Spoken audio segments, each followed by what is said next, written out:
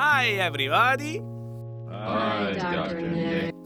Welcome to yet another episode of the Folksy Podcast. It's the podcast where we roam the world's treasure trove of old and interesting tales. As always, I'm your host, Izer, aka Ishan Wadhwa.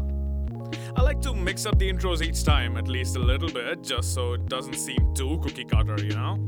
Not that the pattern of the podcast itself can be called that. What with 10-minute stories for weeks and then a 60-minute plus one out of the blue?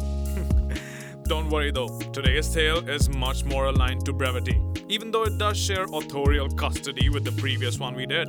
Yes, people, we're once again jumping into a tale from the pen of Imperial era master craftsman Rudyard Kipling.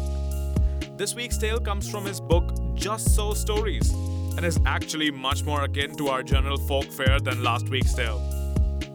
To be perfectly honest with you, in the interest of keeping the spirit of discovery that led me to start this podcast in the first place, I've been refraining from reading too much of the books that we explore in advance, to keep the mystery alive. And hence it was that we ended up saddled with last week's selection from quote-unquote Indian tales that merited only one Indian character and sundry references as proof of its so-called Indian pedigree.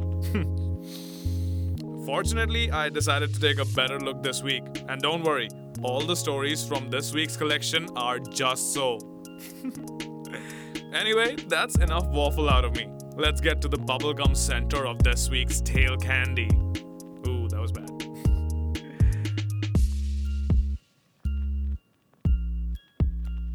Just So Tales by Rudyard Kipling. This story is called How the Whale Got His Throat. In the sea, once upon a time, O my beloved, there was a whale, and he ate fishes. He ate the starfish and the garfish, and the crab and the dab, and the plaice and the dace, and the skate and his mate, and the mackerel and the pickerel, and the really truly twirly whirly eel.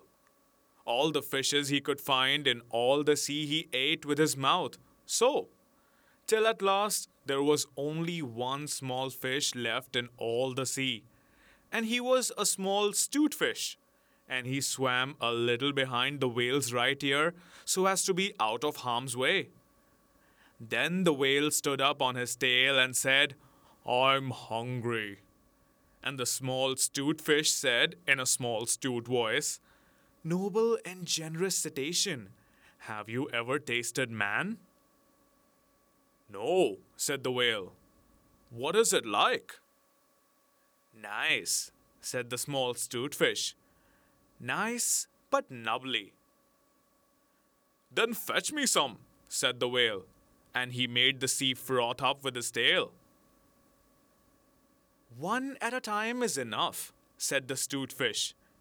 "If you swim to latitude 50 north, longitude 40 west, that is magic, you will find, sitting on a raft in the middle of the sea, with nothing on but a pair of blue canvas breeches, a pair of suspenders, you must not forget the suspenders, best beloved, and a jackknife, one shipwrecked mariner, who, it is only fair to tell you, is a man of infinite resource and sagacity."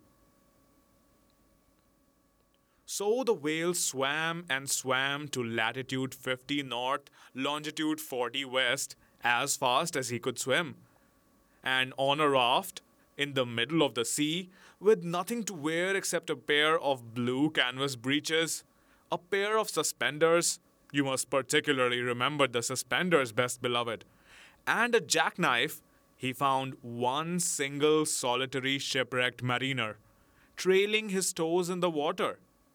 He had his mummy's leave to paddle, or else he would never have done it, because he was a man of infinite resource and sagacity. Then the whale opened his mouth back and back and back, till it nearly touched his tail, and he swallowed the shipwrecked mariner, and the raft he was sitting on, and his blue canvas breeches, and the suspenders, which you must not forget, and the jackknife. He swallowed them all down into his warm, dark inside cupboards, and then he smacked his lips. So, and turned around 3 times on his tail. But as soon as the mariner, who was a man of infinite resource and sagacity, found himself truly inside the whale's warm, dark inside cupboards, he stumped and he jumped and he thumped and he bumped and he pranced and he danced and he banged and he clanged and he hit and he bit and he leaped and he creeped and he prowled and he howled and he hopped and he dropped and he cried and he sighed and he crawled and he bawled and he stepped and he leapt and he danced hornpipes where he shouldn't. And the whale felt most unhappy indeed. Have you forgotten the suspenders? Now, there's an image here, and the image has a really long caption, and I usually do not read the captions of images, but this caption might actually have some import on the story, so let's read it. This is the picture of the whale swallowing the mariner with his infinite resource and sagacity, and the raft, and the jackknife, and his suspenders, which you must not forget. The buttony things are the mariner's suspenders, and you can see the knife close by them. He is sitting on the raft, but it has tilted up sideways, so you don't see much of it. The whitey thing by the mariner's left hand is a piece of wood that he was trying to row the raft with when the whale came along. The piece of wood is called the jaws of a gaff. The mariner left it outside when he went in. The whale's name was Smiler, and the mariner was called Mr. Henry Albert Bivens, A.B. The little stewed fish is hiding under the whale's tummy, or else I would have drawn him. The reason that the sea looks so ooshy-scooshy is because the whale is sucking it all into his mouth so as to suck in Mr. Henry Albert Bivens and the raft and the jackknife and the suspenders. You must never forget the suspenders. And now, back to the main story. If you remember, the whale felt most unhappy indeed. Because, well, the mariner did a lot of stuff. So he, the whale, said to the stewed fish, "This man is very nubbly, and besides, he is making me hiccup. What shall I do?" "Tell him to come out," said the stewed fish.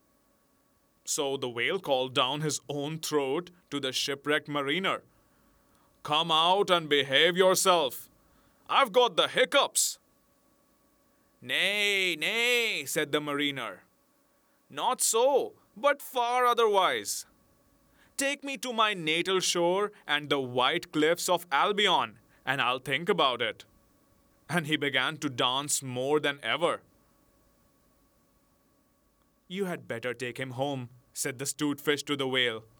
"I ought to have warned you that he is a man of infinite resource and sagacity."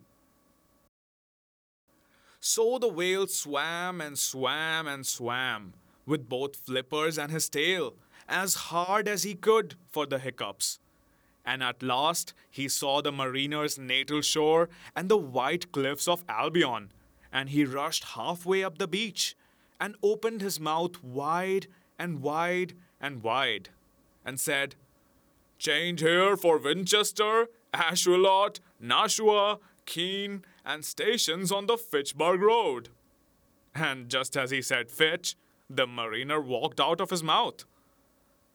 But while the whale had been swimming, the mariner, who was indeed a person of infinite resource and sagacity, had taken his jackknife and cut up the raft into a little square grating all running crisscross, and he had tied it firm with his suspenders. Now you know why you were not to forget the suspenders. And he dragged that grating good and tight into the whale's throat, and there it stuck. Then he recited the following shloka, which, as you have not heard it, I will now proceed to relate. "By means of a grating, I have stopped your eating." For the mariner, he was also an Hibernian, and he stepped out on the shingle and went home to his mother, who had given him leave to trail his toes in the water, and he married and lived happily ever afterward. So did the whale. But from that day on, the grating in his throat, which he could neither cough up nor swallow down, prevented him eating anything except very, very small fish. And that is the reason why whales nowadays never eat men or boys or little girls.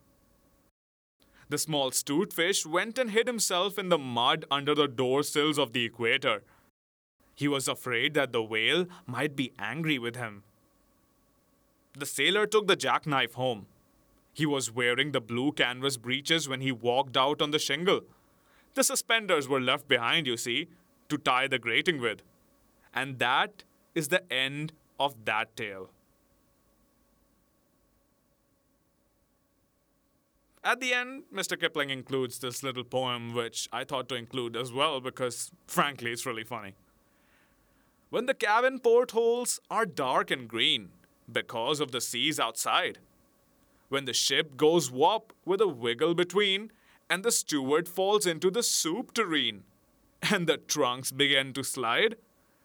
When Nursey lies on the floor in a heap, and Mummy tells you to let her sleep, and you aren't waked or washed or dressed, why then you will know, if you haven't guessed, you're 50 north and 40 west. Now I get the 50 north and 40 west reference as well.